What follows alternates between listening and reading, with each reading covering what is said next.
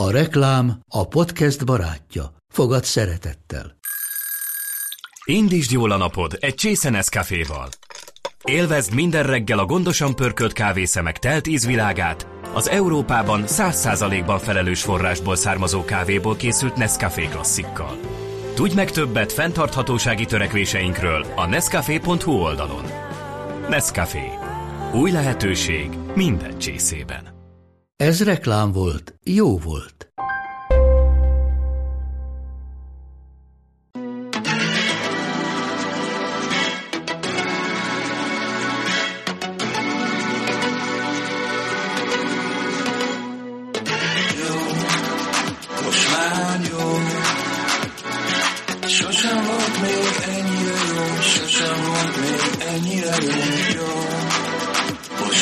Hát akkor üdvözlünk mindenkit, ez a Kultkast?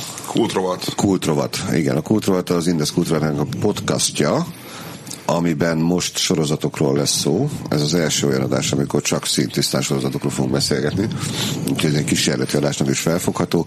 Itt van velem még Sajó Dávid és Fega, és én pedig Six vagyok, vagy Varga Attila, ugyan mindegy, és először az Emmy díjátadóról fogunk beszélni, amit éppen ez tegnap este volt, mert hogy ezt hétfőn vesszük föl, illetve ma hajnalban lett vége, és nem tudom, hogy a Fega, te nézted végigélőben? Igen, végignéztem. Dávidom? Én nem. Én most érem magam utólag díjakkal kapcsolatban. Na, mert hogy én megmondom szintén, hogy nekem nagyon sok minden volt, ami tetszett, meg volt, ami persze nem, meg volt olyan díj, amivel nem értettem egyet. Ami a legfontosabb az az, hogy a Trónok harca behúzta azt a 3 díjat, ami szükséges volt ahhoz, hogy világrekorder legyen, vagy Emmy, vagy tévétörténetet állítson be teljesen, hogy mondjuk, és akkor innentől kezdve a Trónok harca a 38 Emmy díjával a legtöbbet díjazott sorozat, ami hát most ezt lehet minősíteni egyébként, meg lehet erről bármit, mindenkinek megvan erről véleménye, nekem az, hogy a Drót pedig nem kapott egyet se. És akkor azért ennyi volt a vita akkor.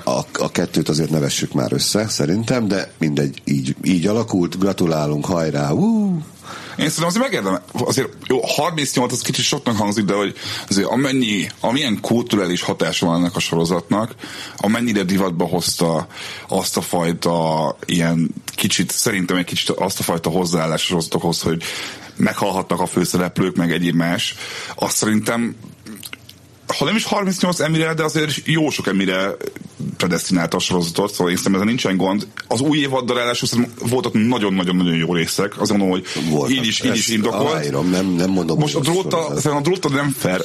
Egyébként nem összehasonlítani semmit, mert érted, a drótot nem tudod eladni úgy a plebsnek, mint a Trónok harcát. És hogy ezért mondom azt, hogy ez egy kicsit nehéz. Egy díjnál szerintem ez is mindig belejátszik. A Grammy meg az Oscar is ilyen, hogy a népszerűség és a minőségnek egy ilyen kombinációja, és itt a drót valószínűleg ezért volt olyan mindig, hogy szegények. Ki mit néz. Igen. Hát.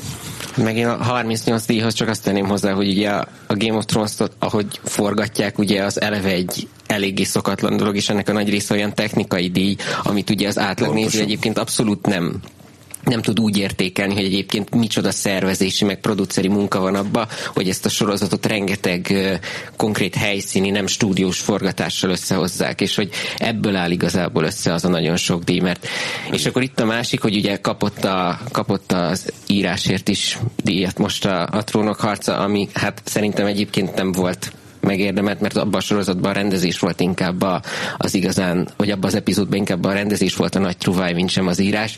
Ettől függetlenül a hype ezt is túlvitte. Igen, ez jogos. Az írás szerintem is egy kicsit túlzás írásdíjat adni a Trónok harcának. Hát a pilotnak azért lehetett volna, mert az tényleg jól meg volt. Igen, én szerintem ez inkább annak szól. A Blackwater is nagyon jó volt. Voltak jó részek. Jogos. Azért. Itt most konkrét ennél az egy epizódnál. De most ezzel is értettem egyébként.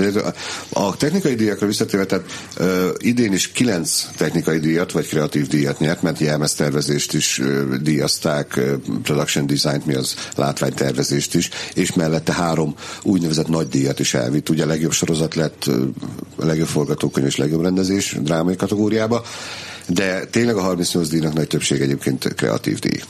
Úgyhogy nem akarom én, tehát ne árazzuk be. Ja, persze. Mert annak azért nincsen értelme, de ezt nem árt azért itt a észben tartani.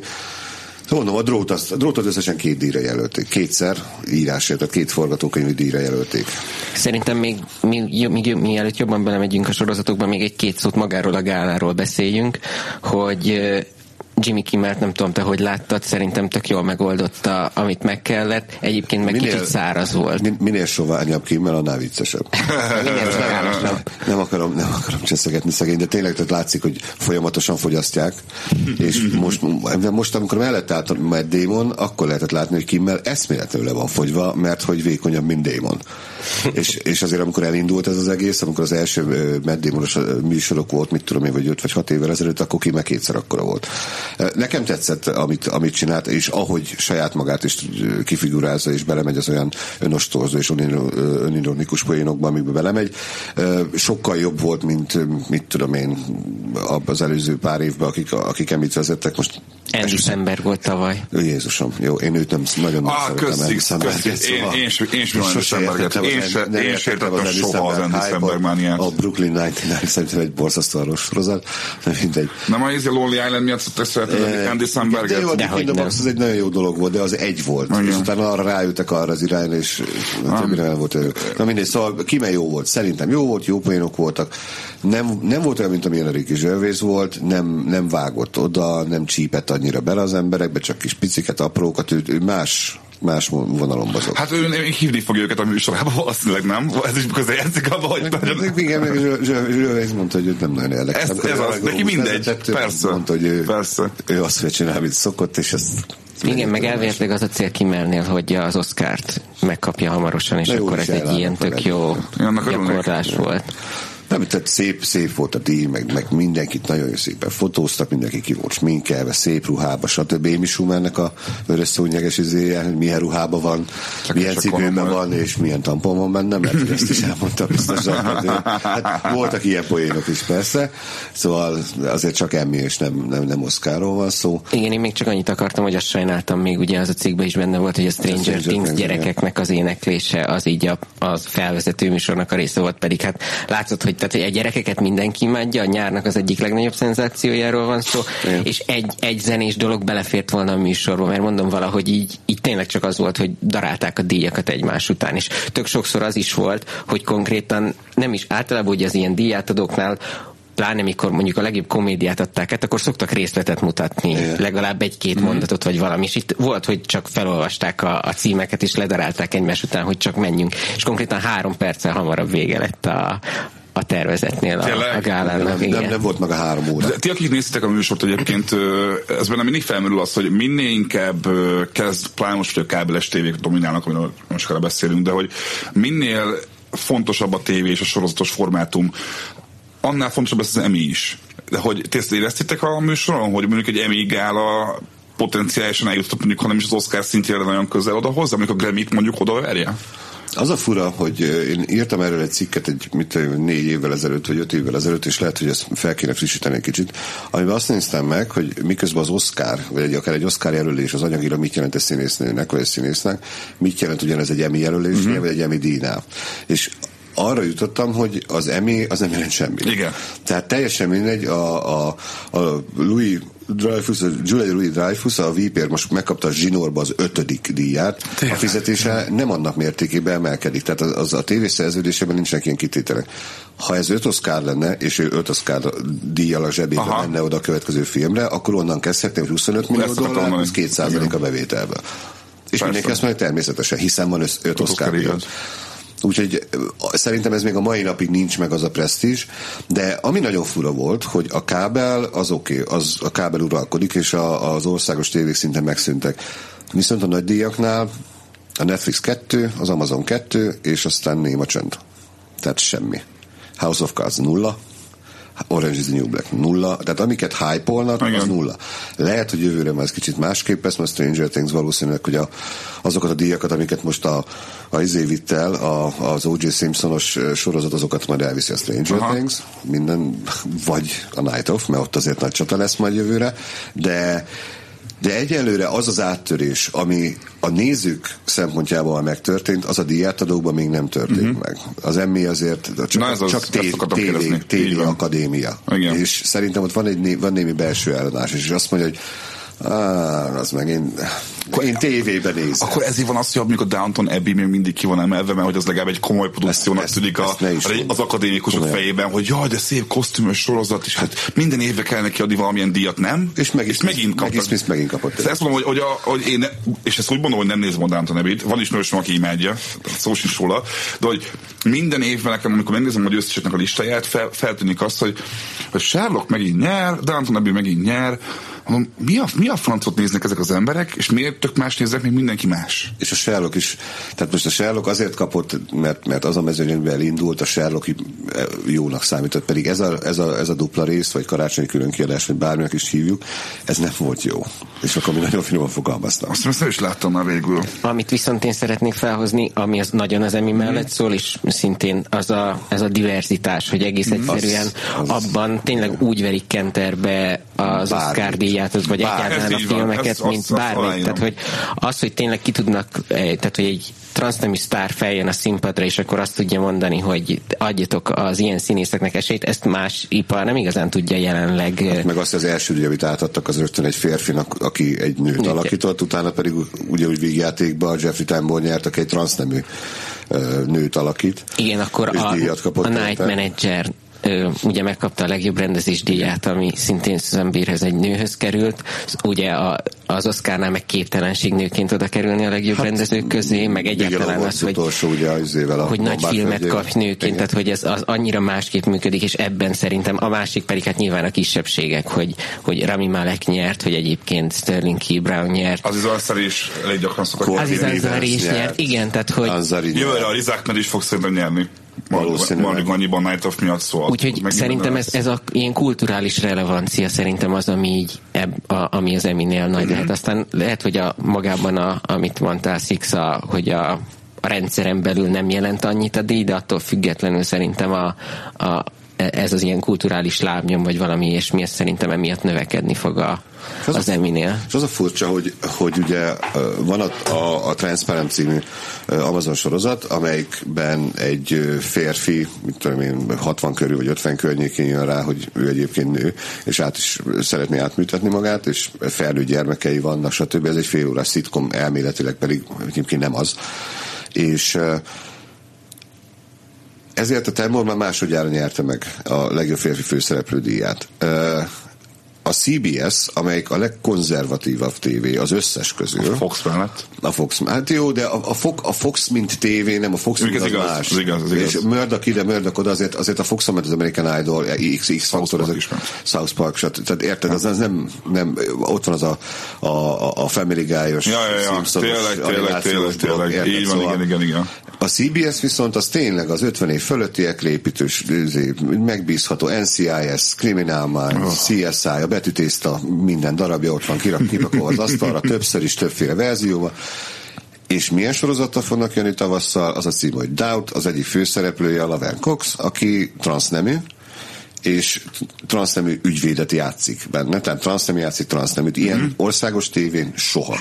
Semmi ilyesmi. Tehát arról, hogy transznemű ember létezik, országos tévén erről tudomást nem nagyon vettek, esetleg az ABC pár sorozatában Shonda Rhimes azért kicsit progresszívebb, de az, hogy pont a CBS. Tehát az országos tévén is rájöttek arra, hogy valamit csinálni kell, mert nem véletlen, hogy az emberek azért mennek el a Netflixre, meg azért mennek el az Amazonra, meg a Hulu-ra, mert ott kapják meg azt a tartalmat, amire ma, 2016-ban már kíváncsiak. Aha. És hogyha ennek nem mennek utána, akkor abból óriási problémák lesznek. Ez egyébként most az Emmy nyilvánvalóan látszott, hogy egy darab díjat nem nyertek az országos tévék nagy kategóriákba.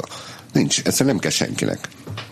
Jó, a Regina King nyert ismét az American Crime című sorozatért, amelyik a nő szenzációs, én a Southlandért már elegadta volna oda, minden egyes Southland évad után beírtam minden kritikába, hogyha nem annak értelmét, akkor nincs igazság a földön. Meg hát a Leftovers-ben is szenzációs volt. Leftovers-ben is zseniális volt, pontosan. Nagyon jó az a eszméletlen jó színésznő, és nagyon megérdemelte. Tehát ő az egyetlen. Egy díj a nagyok közül. Azért na. Hát én arra leszek kíváncsi, és azt hiszem majd majd skippeljük is, mert aztán nagyon sok mindenről kell még dumálni, és már túl sok időnk, hogy hosszú távon egyébként hova vezet ez az országos tévék szempontjából, hogy megint visszahozzák akkor a valóságsokat, mert rájönnek arra, hogy figyelj, mi nem rakhatunk bele egy csöcsöt, nem rakhatunk bele olyan drogot, vért sem rakhatunk bele nagyon. Szóval ezt mondom, hogy valóságos az országos tévékben az rengeteg van. Az NBC-n a legnézettebb a Voice, az ABC-n jó, ami szintén nyert amúgy a Voice, csak hogy már itt itt arra gondolok inkább, hogy ez nem lehet az, hogy itt azért van nagyobb szívás az országos tévéknek, mert egyszerűen azok az izgi témák, amiket feldolgoznak a kábelbe, azok mind olyanok, amiket egyszerűen szabályozás miatt nem tudnak az országos tévék feldolgozni. Egyrészt, másrészt pedig a reklámok miatt. Tehát másképpen kell, hogy írj. Amikor írsz egy forgatókönyvet egy országos tévére, akkor úgy kell számolnod, hogy úgy írod meg azt, tehát konkrétan miközben írod a történetet, neked foglalkoznod kell azzal, hogy mikor van benne a break. És úgy megcsinálni, hogy a történetívben ott legyen egy mini cliffhanger, hogy elmész 5 perc szünetre, és aztán visszagyere. Tehát így kell, hogy írj. Ez azért az íróknak a kezét eléggé megköti. És erre beállnak, és megvan ez a rutin, ami előbb-utóbb a gyilkos elméket, meg a CSI-kat eredményezi, amikor leülsz és becsukott szemmel tudsz már egy ilyet írni. Mert tényleg, tehát ez ugyanolyan lélekölő lehet, értsd jól, mint egy csavargyárban dolgozni, ahol minden nap a 20-as csavart kell, hogy csomagold, és amikor egyszer átraknak 22-esre, akkor kicsit megborulsz, hogy úristen. Na most ugyanez a Netflixen, HBO-n, tehát kábelen ilyen nincs. Illetve fizetős kábelen és Netflixen. Ja, persze. Mert ott teljesen más a szerkezet, ott úgy írod a történetet, hogy akarod, ezért van az, hogy a Trónokharc epizódok közül is van, amelyik 64 perc, és meg van, amelyik 48 perc. A Night of-nak most másfél órás volt az évadzarai, azt néztem. Sőt, a Geddának meg a pilotja volt másfél órás. Ezek előfordulnak. Itt a másfél óra az ugye hivatalos a tévébe dupla résznek számít. Ilyen azért van a Walking Deadnél is, meg volt Sons of Anarchy, meg soknál szokott lenni. Itt az átlagos epizódokról van szó, ami mit tudom én, a 4. rész, ami a tévében 42-43 perc. Kábelen 48, 50, 58, 59, 60, bármeddig elmehetsz, ahogy kijön a sztori. Nem kell arra figyelned, hogy reklámszünet van. És azért ez az íróknak hatalmas könnyebbség, sokkal mit tudom én, szabadabbra tudják engedni a fantáziájukat, másképpen tudnak írni. És ez látszik, hogy ez gyűrözött be szerintem, és a minőségi, tehát nem csak azért jobb egy Netflix sorozat, mert több pénzt költenek rá, mert ez nem feltétlenül igaz, hanem azért, mert másképpen írják.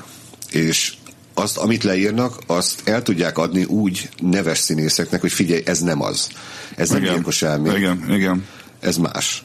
És akkor azt mondja az illető, jó, oké, ezt megcsinálom, mert ez jó. És akkor van egy Night of-od.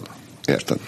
Ez csak nekünk jobb igazából. Hát persze, hát azt mondom, hogy ez is mondom, hogy szerintem érdemes aztán átmenni arra, hogy nem tudom, hogy te lesz a Six, hogy akkor először a nyári cuccokkal kezdjük, hogy mik voltak így, mert azért az Emmy előtt itt tökölne beszélni arról, hogy azért nyáron volt egy pár olyan sorozat, amiről feltétlenül kell beszélni egy pár szót, mert hogy pont az, amit most a Six is mondott, hogy úgy voltak megírva olyan színészekkel, olyan témákat feldolgozva, amiket vagy nem vártunk, vagy nem látsz országos tévén, és azért mondom, és mondjuk itt nem is kaptak mondjuk díjat, volt, hogy nem is kapott díjat, azért mondom, hogy... Hát azért, mert a nyáriak azok nem fértek be. Tehát megvan, hogy meddig, mit tudom, de azért pont nem fér bele, meddig lehet őket jelölni, és akkor jövőre lehet ez olyan, az Oscarnál is ugye december 31 előtt Los Angeles megyébe legalább egy moziba, legalább egy napon keresztül műsoron levő film.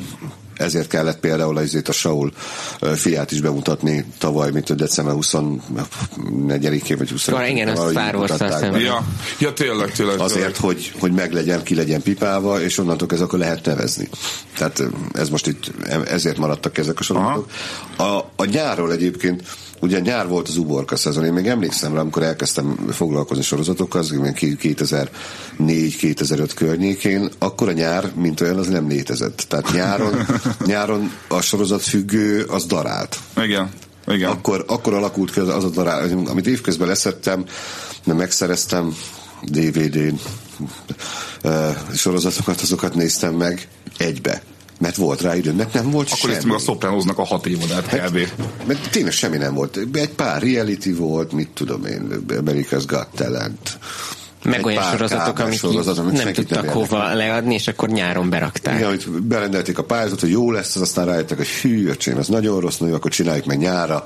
10 rész, 13, kész, essen túl rajta, úgyse nézi senki. És akkor nyáron tényleg ilyen nézettségek voltak az amerikaiaknál is, hogy mit tudom, hogy 1,2-es rating, meg mit tudom én. Ez azt jelenti, hogy tényleg konkrét számokban kifejezve Magyarországon mondjuk egy Starmastát többen néztek, mint egy CBS-re nyári sorozatot. Az kemény. Érted? Tehát nem volt 1.300.000 nézője. És ez egy országos tévé. Mert nyáron senki nem néz tévét, mert erre szoktak rá. Mert nem volt Netflix, nem volt Amazon, semmi, nem volt HBO Go. Na hát most ez már teljesen másképpen van. Na most akkor 150 sorozat volt egy évben. Most 450 van.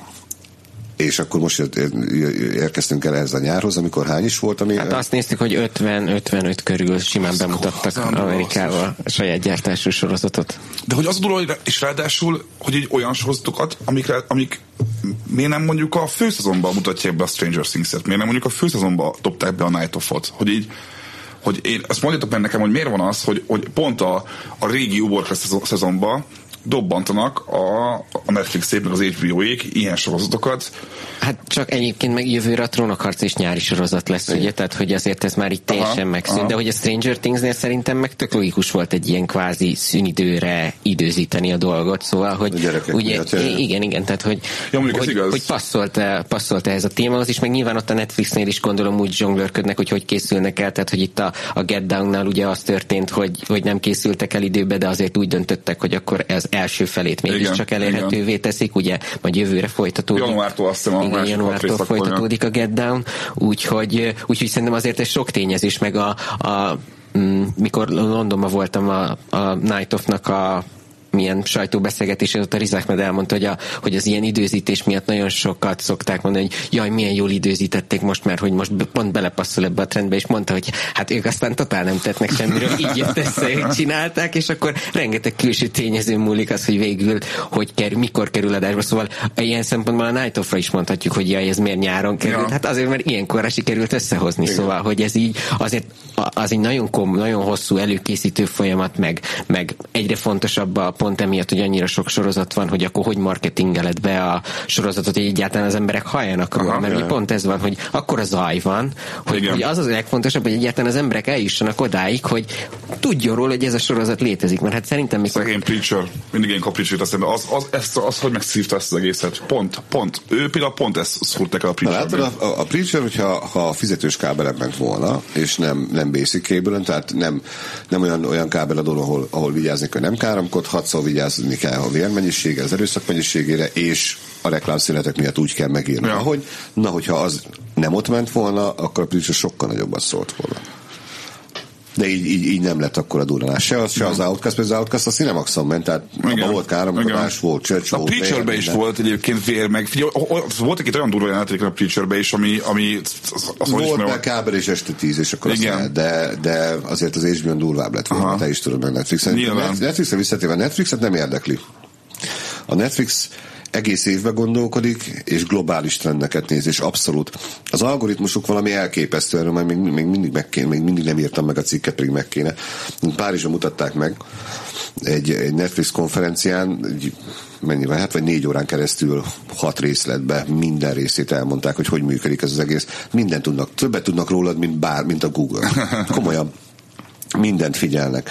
Azt, hogy melyik sorozatot mikor kezdted el, milyen napszakban nézed, mit nézel előtte, mit nézel utána, miért állítottad le, ha leállítottad, mi volt a következő, amit néztél, és ennek alapján állítják föl azt, hogy mi lesz az, ami neked megjelenik a képernyődön.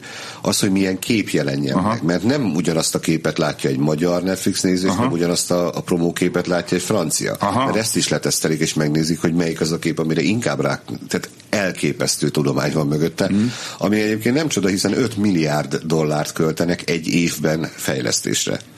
Az felfoghatatlan pénz. Hát mondom, a Get Down többe került, mint a Trónok harca. Ez nekem engem nagyon megdöbbentett egyébként, mert hogy és úgy, hogy a Trónok harcnak nem volt mindig ennyire drága, azt hiszem, hogy ennél olcsó volt még az első évadok talán, nem? Igen, de csak úgy beszéltünk erről, hogy a Netflixnek most akkor mennyibe is kerülnek a sorozatok, meg minden. A Get Down-nál ugye az volt, hogy Baz Luhrmann, aki ilyen Moulin Rouge, igen, meg a Nagy Gatsby, ilyen filmeket lehet neki köszönni. Ő nem igazán értett ahhoz, hogy a sorozatot hogy kell csinálni, mert nem úgy kell, mint egy nagy filmet forgatni, hiába van rutinja, az nem úgy működik. És akkor ő ennek ellenére kapott, vagy pontosan ezért kapott maga mellé tapasztalt tévészakembereket, csak nem igazán tudott velük együtt dolgozni. És akkor a Netflix meg Baz Luhrmann volt a nagy név, ez neki volt a projektje, őt nem lehetett kirúgni, a tévészakembereket viszont kirúgták. És akkor konkrétan emiatt csúszott a forgatás, nagyon sok idő elment ezekre a zenés betétekre, hogy azok nagyon drágák, hogy újra kell venni, nagyon sok embert kell kifizetni, és akkor még ott vannak a jogdíjak, a zenei jogdíjak, amik nagyon sokba kerültek, és akkor még ott van a másik, hogy a Netflix, mivel ő az egész világra veszi meg a jogokat, neki a stúdiónak sokkal többet kell fizetnie, mert ugye a stúdiók azt szokták normál esetben, az volt sokáig a berendezkedés, hogy az első, tehát hogy kvázi a premier jogot kapták meg a csatornák, és később, mikor elérték a 100 részt, akkor a szindikátusi jogokat azt újra lehetett értékesíteni, ez a délutáni ismétlések Amerikában, amiből bejöttek az igazán nagy lóvék. És akkor a Netflixnek ezt előre ki kell fizetni, szóval, hogy ilyen különböző dolgok miatt fordulhat elő, hogy egy ilyen táncos sorozat többe kerül, mint a Trónok harc, és ezért fordult elő az is, hogy a Bloodline, ami kapott egyébként amit a Ben Mendelsohn alakítása miatt, azt is szintén azért kaszálták el, mert $250 millió került a 3 évad, és nem nézték annyian, hogy ezt megérje. És akkor attól függetlenül meg az a durva, hogy a Netflix meg mondhatja azt, hogy ez egy 3 évados dolog, meg mondhatja azt, hogy simán lehet, hogy több ember fogja amiatt elkezdeni, mert tudja, hogy akkor ez egy 3 évados fix dolog, akkor most már elkezdem nézni. Szóval ilyen szempontból... Nehogy azt itt, hogy nem csinálják direkt azt, hogy bizonyos sorozatokat visszavesznek csak azért, mert azt megnézik, hogy és mi van, ha mindent néznek. Egyébként nagyon okosan felépített dolog, és ez az, amivel egyébként hosszú távon biztos, hogy nem tudnak versenyezni a nagy tévék, viszont hosszú távon a Netflix sem tudom, hogy fog tudni. Értem, mert te mint sorozatnéző, mit akarsz? Te azt akarod, hogy a Get Down-nak legyen 2., 3., 4., 5., 6. évada. Igaz? Te ezt akarod. Igen. A Night of Time nem volt, ez van, hogy később. Lesz hogy a Netflix az kirakja szerdán az egész évadot, és ha te előtted magadnak csütörtökre, akkor egy évig vársz. Persze. Mert oké, ez belefér. Ja. És a Netflix ahhoz, hogy fenntartsa ezt az érdeklődést, ne az legyen, hogy februárban jön a House of Cards, akkor februárban kifizetem a $8, felmegyek, megnézem a House of Cards-ot, és aztán utána lemondom az előfizetésben, és akkor $8 megnéztem egy évadot. Ezért nekik fönn kell tartani az érdeklődést, tehát csak előre tudnak menekülni, viszont az előre menekülés az elképesztő pénzekbe kerül. És nekem van egy olyan érzésem, hogy lesz egy fal, amin nem lehet már átmenni, és kénytelenek lesznek vagy árat emelni, és akkor majd kiderül, hogy mennyire hűségesek a Netflix előfizetők, nem azok, most mondom, vagy pedig kénytelenek lesznek valamiféle más modellbe belefogni, azon, hogy el is adják a sorozatokat természetesen, és mert nálunk is ugyebár a House of Cards az először az EXN-nek a Viaszat, vagy EXN Playeren ment, csak online. Nálunk az első évad az lement, sőt, azt hiszem a második is.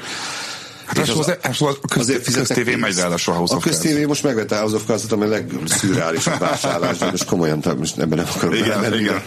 De hát tényleg az olyan, mint hogyha így csináljuk, hogyha mondjuk Kevin Spacey játszaná a miniszterelnök. Hogy a Get Down a Sláger tévén menne. Mondjuk. Igen, szóval, hogy nekem van egy olyan érzésem, hogy ennek a modellnek előbb-utóbb vége lesz, és ezért látszanak már jelek egyébként. Szóval az, hogy a Netflix bekérezkedik a UPC-nek az új boxába, és a UPC előfizetők már megkapják a Netflixet egy gombnyomással, tehát a Netflix előbb-utóbb tévésedni fog.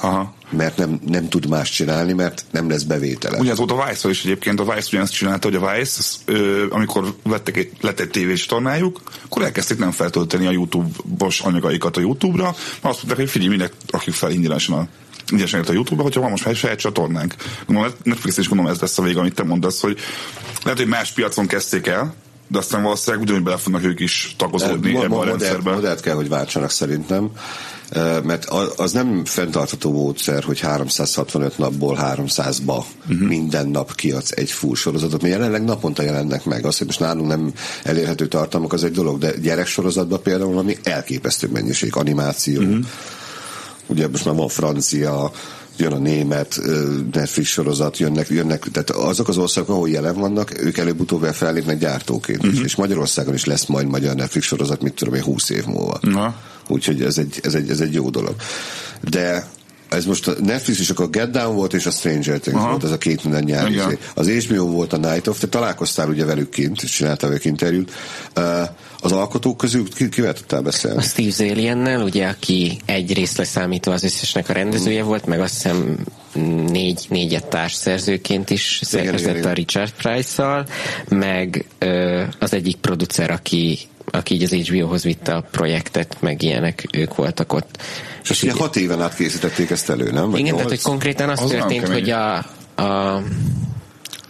az eredeti tervet azt egy ilyen 2010 körül vitték oda az HBO-hoz, hogy itt van ez a tök jó sorozat, ami James Gandolfininek egy jó visszatérés lenne a mafiózók után az HBO-ra, és akkor még úgy képzelték el, hogy ő alakít egy ügyvédet, aki minden évadban másik üggyel foglalkozik, és így kezdték el fejleszteni.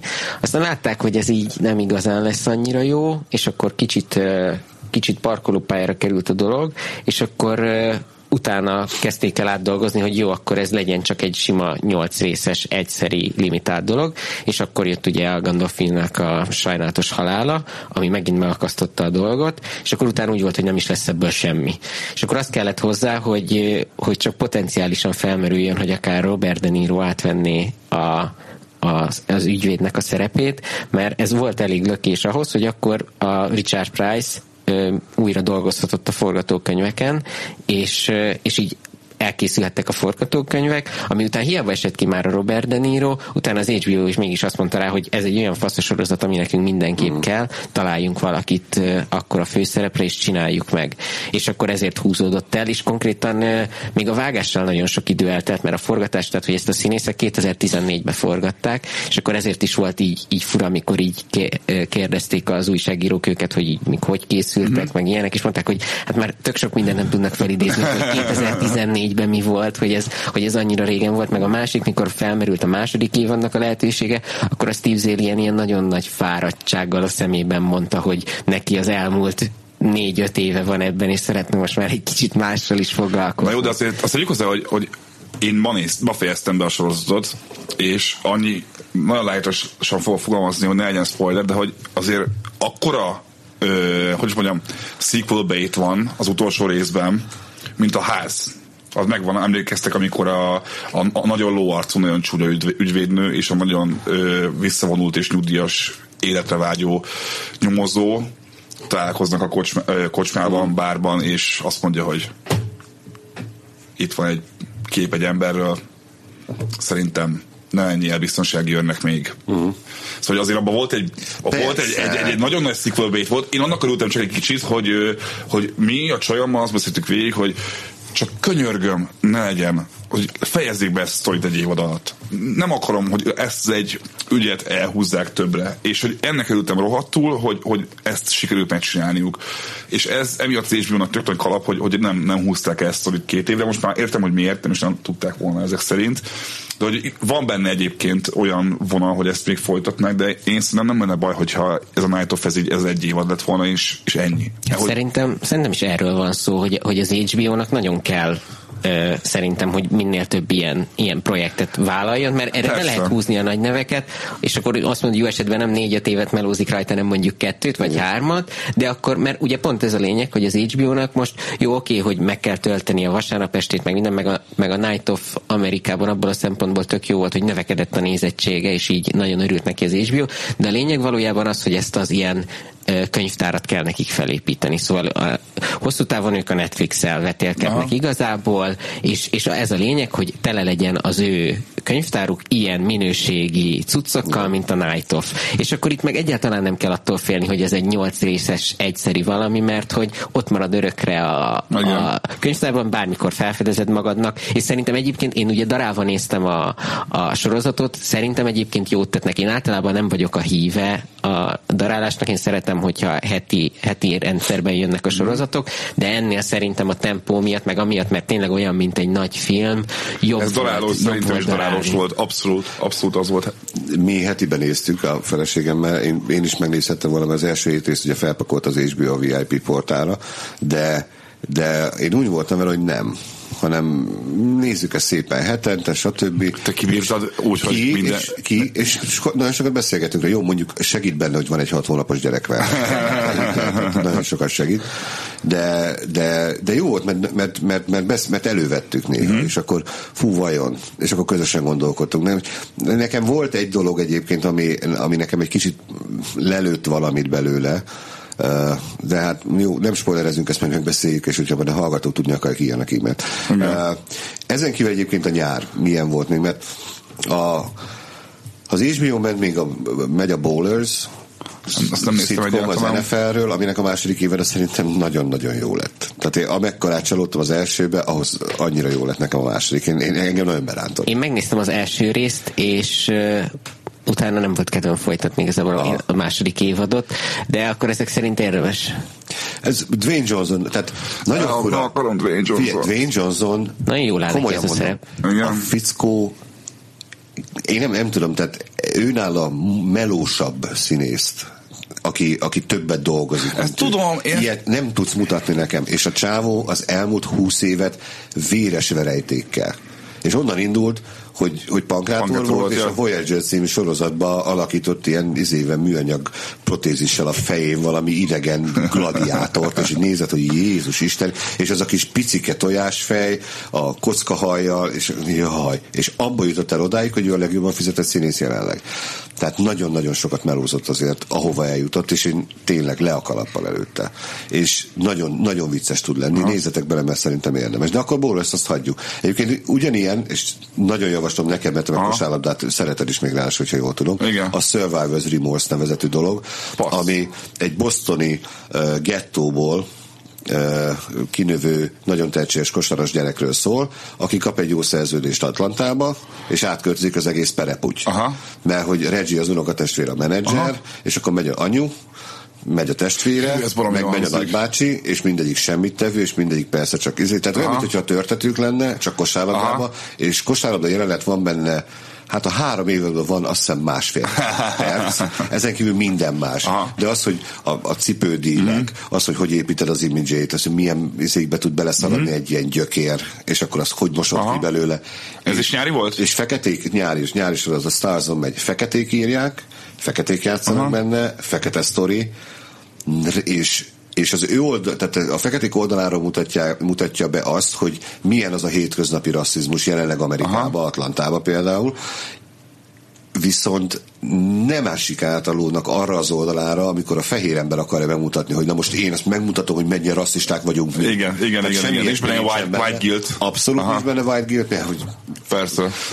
Az alkotója fehér, de feketék írja, és nagyon-nagyon vicces. Tehát a Survivor's Remorse, ez a címe, nagyon jó. Ez érdekes, mert a fekem meg pont hogy az Atlanta nevű sorozat most kezdődött el, nemrég. Te is? De az meg ugye a hip-hop, és ugye az van, hogy ez pont a Tupac egy cikkben múlt héten írtuk meg, hogy ugye tök érdekes, hogy most a hip-hopnak a fővárosa most már jó pár éve Atlanta, és nem Los Angeles, nem New York. És ott is egy tök jó bemutatja, hogy az Atlanta egy milyen érdekes, az egyébként egy jó lesz, hogy most egy Atlanta köré csoportosul egy pár téma egyébként, mert az ilyen fekete tematikájú sorozatokhoz Atlanta egy ilyen baromi jó helyszínt jelentett, és én nem tudom, hol dolgoztak még fel Atlantás sorozatban. Mi volt még olyan sorozat? Volt már. Volt. De, hogyha délen van sorozat, akkor vagy Dallas, vagy Atlanta. Paperboy, azaz, igen. Igen. Tetszik. Viszont... És a csávó, a Paperboynak a Samessa, aki abszolút nincs a szarrászívott csávó, az zseniális, az a legjobb, az magasan a legjobb az egészben. Hogy bírják itt röhögés nélkül a csávó, hogy ezeket azokat, amiket mond, igen. Miközben te üvöltesz, hogy Jézus. Viszont nekem annyira nem szimpatikus a Danny Glover valamiért. Nem tudom miért, ezt fekállap már mondtam, de hogy én van olyan ellenszenves amúgy, de mondjuk a Night of, ez kicsit rosszabb volt, de aztán Night of mindenki ellenszenves volt nekem végig, így csak a Danny Glover, aki a főszereplő mondjuk. Szóval az HBO nyáron ugye Bowlers volt, és a Night of, a Starson volt, a Survivor's Remorse. Még a Vice Principals volt. Meg a Vice Principals... Kibasztató helyettesek magyarul. Ez még mindig megy egyébként. Jó, azt néztem az HBO-gon, nagyon pedig tudod, hogy mi a baj vele? Hogy Danny McBride aki az Eastbound and Down. Kenny Powers, zseniális, egyik legjobb sorozat, amit valaha láttam. És mellette pedig a Walton Goggins, aki pedig a Sons of Anarchy-ba, hát meg most a Aljas 8-asban is volt. Az Aljas 8-asban, mondjuk szerintem ez egy rossz film, de Goggins abban is jó volt. Goggins kurva volt benne. És együtt mégsem, tehát nekem nem működnek, és engem idegesít nem tudok vele mit kezdeni. Nem én vagyok lehet a célközönség, de nekem nem jön. Pedig mondom, az McBride életműből, az Eastbound and Down-t, azt vissza szoktam nézni. Aha. Bizonyos részeit, mert olyan taplóság van benne, ami valami elképesztő, és én nagyon szeretem a tapló. Hát nekem a kedvenc félórás sorozatom amúgy nyáron a BoJack volt. Mondjuk még nem értem végig. De a BoJack az mindig... Az animáció. De az igaz, Six az animáció. De egyébként a BoJack tudod milyen? A BoJack tényleg az van... Igen, de a BoJack tényleg az van egy kicsit nekem, hogy az amúgy simán lehetne élőszereplős. Szóval nekem ezzel bajom van a BoJackkel, hogy egy de kicsit... De nem egy ló van, ami de hogy ott az van, hogy ott nekem az a... Ott nekem az a világ, hogy... Sajó, ne szívj annyi. Nem, de figyelj, most megvan nektek mi volt a címe annak a sorozatnak, ahol szintén ilyen állatos szereplők voltak, és a Comedy Central is ment itthon. Lényegtelen. Susogós maszkok? Nem fog eszembe jutni. Volt az HBO-n is egy American People, talán nem tudom, volt a címe. Lényeg az, hogy a maga ez a két lábon járó beszélő animált állatok civil életben, ez a koncepció már eléggé unalmas, és azt mondom, hogy maga a BoJacknek egyébként az ötlet, az igazán mély része, ahhoz nem kellenek állatos poénok. De hogy nem zseniálisan használják egyrészt azt, hogy állatok vannak, meg azt, hogy ugye ez egy rajzfilm, és így tényleg mindenki van forgatva. Tehát, hogy így, ha tök sokszor van, hogy mondjuk például megy a városban, vagy ilyesmi, és akkor megállítod a képet, akkor ott minden egyes bolt, minden egyes dolog, ami a képernyőn van, az ki van találva, és valami poén, valami ok van. De ez inkább egy gimmick, nekem ez a bajom egy picit, mert ami zseniálisnak tartozom te és a BoJacket, ezen túl, amúgy az tényleg az írás, meg a karakterek, mert azon baromi érdekes. Az egzisztenciális válságot olyan mélyen tudja bemutatni, mint utoljára a Mad Men. Igen. A ló egy régi 80-as évekbeli családi sorozatban sitcom sztár. Ilyen régi sitcom sztár volt, aki kiégett. Garnettet szeretem. Igen, de hogy jó, de az egész jó, de hogy azt mondom, hogy nekem egy kicsit ilyen gimmick az, hogy most állatok meg animáció, de egyébként tényleg a BoJack amúgy a jobbak közé tartozik. Én több animációt néznék. De javasolunk a hallgatóknak. Igen, az, hogy már mindenképpen félórás sorozat, félórás részek, szóval könnyű. Netflix, jó. Itthon nem adja szerintem. Akkor leülök otthon is, de hogy nem, biztos adják. Tehát hazai Netflixen. Ja, biztos fenn van. Igaz. Beszéljünk a többi, mert azért már kezdünk kifutni az időből, és akkor meg kell mindenképpen említeni, hogy aki nem látta, a Foxon most volt vége, lehet, hogy a Foxnak van valami ott online elérhetősége, de ha nem, akkor be tudja szerezni magának az American Crime Story, az O.J. Simpson ügy című sorozatot, ami az O.J. Simpson tárgyalásról szól. És minden nemit megnyert szinte, amit a kategóriájában lehetett, azt hiszem egy kivételő, a Sarah Paulson majdnem írt történelmet, és majdnem kapott egy mellékszereplői díjat is, azzal, hogy a főszereplő díjat is megkapta, még nem ezért a sorozatért, mindegy. A lényeg az, hogy ugye itt az O.J. Simpson tárgyalásról, annak előzményéről és magára a tárgyalásról van szó, és annyira, tehát úgy, hogy tudom, hogy mi történik, pontosan tudom, emlékszem rá, úgyis elképesztően izgalmas az egész, és így jössz, és kicsit trukkolsz. Pedig tudod, hogy mi fog történni. És ugye itt van a híres nagy Chewbacca védelem. Ja, igen, amit mi is szeretünk használni az Indexen. Így van, amit a South Park tett halhatatlanát, de igen. Simán meg tudod nézni, hogy is történt az. És az, hogy az a részletgazdagság, amivel ezt megcsinálták, ahogy tényleg kiválasztották a színészeket, akik hasonlítanak is rá John Travolta kivételével.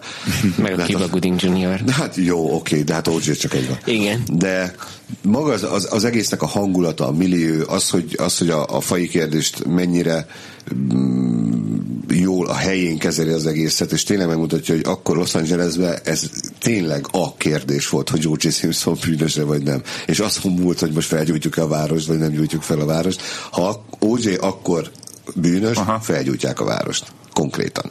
Tehát ez ott egy tényleg sokkal összetettebb volt ez annál, mint hogy ez a szerencsétlen idióta kinyírta két embert, vagy nem nyírt ki.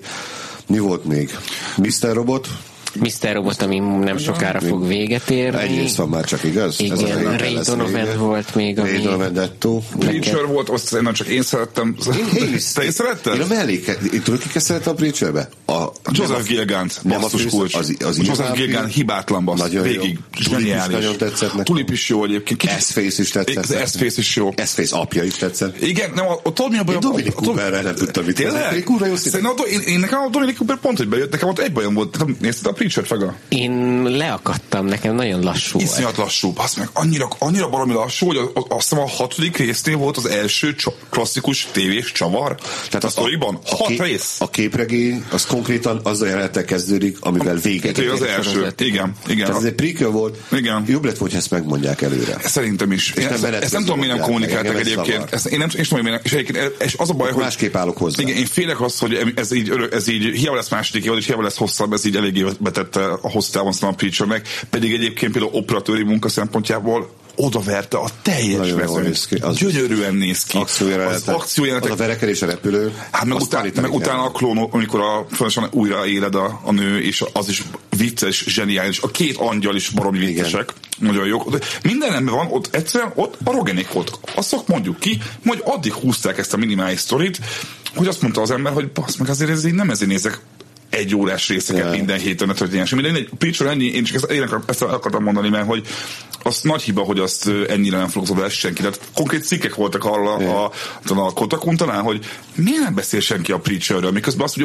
úgy hozta be az AMC, hogy volt after show hozzá, az egy komoly, nagyon komoly brand a Preacher, és valahogy nem. Az nem rezonált. Ez csak mert a másik nyári kedvencem, ami így nyár végén indult, volt róla a kritika és a Halt and Catch Fire, aminek a 3. évada indult el, és hogy konkrétan ez van már, hogy az ráadásul egy olyan sorozat volt, hogy az első évada nem volt annyira jó, de azért az átlagnál még így is jobb volt. A második évadra nagyon sokat fejlődött, és a végére már kifejezetten jó lett, most meg a 3. évadra már kötelező program. Csak hogy egész egyszerűen az van, hogy mivel ennyi sorozat vesz körbe, ezért inkább mondod azt, hogy a választani lehet, akkor hamarabb nézem meg a Night of-ot, vagy a Stranger Things-et, mert tudom, hogy 8 rész, és akkor az viszonylag hamar lemegy, mint akkor ez nem tudom, 30 akárhány rész. A Preacher is 8, ezt mondom, hogy ebben az volt más, hogy a Preacher is 8 rész volt, azt hiszem összesen, és még azt se így sem nézték meg, hogy tök új sorozat. Ez volt a furcsa egy picit. Azért mondom, hogy a Halt and Catch Fire én is gondolkodtam, hogy megnézem, aztán pont azért nem néztem meg, hogy tudod, ki fog most ledarálni még 2 évadot, hogy megnézem a 3.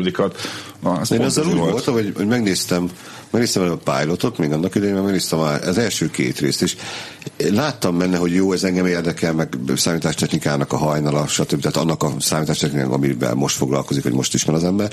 És aztán valahogy elkerült, és utána pont egy sajtóútra mentem ki Los Angelesbe, ami meg 11 óra repülővel, és benn volt a listába. Hát mondom, basszom benne. És megnéztem az évadot. Tehát kész, konkrétan 1 percet nem aludtam, és befejeztem az évadot, és végén annak drukkoltam, hogy jó, oké, most mehetne kicsit lassabban a gép, mert nem fogom látni az utolsó részt, és kibaszottam. De hál' Istennek pont be tudtam fejezni, úgyhogy nekem nagyon-nagyon bejött, nagyon-nagyon tetszik a sorozat. Eszméletlen jók a színészek benne, és azért a Carrie is nem ismert színészekről van szó. Senki meg nem mondaná, hogy ezek mennyire tehetségesek, és ezért irigylem az amerikaiakat. Egyébként, hogyha ezt megnézitek egy Law and Order-t, vagy egy vészhelyzetet, hogy azok a mini dráma. A vészhelyzet az tipikusan erre a legjobb példa. 15 év alatt csináltak belőle, minden évad volt 23 vagy 24 rész, szorozd be.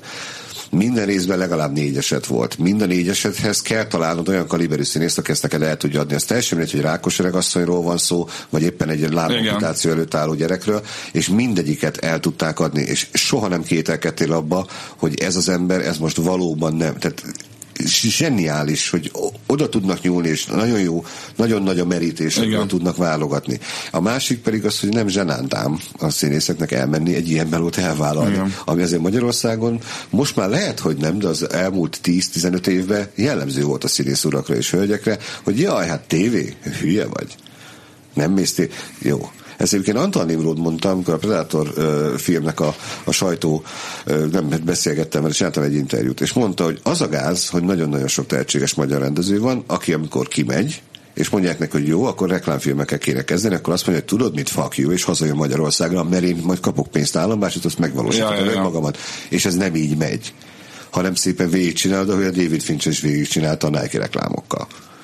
aztán utána lett belőle valami. Az is hülyeség, ma ráadásul, hogy csinálsz egy igazán jó reklámot, aztán azonnal felkapják, és elkezdek arról beszélni. Szóval ez is ilyen... Most már késő. Tehát az, aki 10 évvel ezelőtt, 5 évvel ezelőtt azt mondta, hogy no thank you, annak még egyszer nem mondják azt, mert ott meg olyan, hogy semmi, no problem. Igen, lesz 30-szer másik ember. Ott áll mögötted 50. Aki pontos ugyanazt meg tudja csinálni. Úgyhogy a TV felértékelődött, ez kétségtelen, és ez látszik abban 450 sorozatban is, ami van, amiből azért remélem, hogy tudtunk most egy pár olyat mondani, amit érdemes most megnézni. Hát ennyi Stranger volt. Things az kibonat mondjuk, de az meg akkora hype volt körülött egész nyáron, hogy azt valószínűleg már mindenki hallott róla, aki ezt meghallgatja. Ennyi volt az első adásunk. Hallgassátok minél többen, és hogyha látjuk, hogy jók a számok, akkor lesz több ilyen adás. Ha látjuk, hogy szarok a számok, akkor soha az életben nem lesz ilyen adás. Úgyhogy igen, meg iratkozzatok fel ránk iTunes-on, küldjetek nekünk kritikát, értékeljetek, és akkor úgy még több emberhez juthat el a podcastnek a híre. Így van, úgyhogy köszönjük szépen a megtisztelő figyelmet. Én Six voltam. Sajó voltam. Én pedig Fega. Sziasztok. Hello. Hello.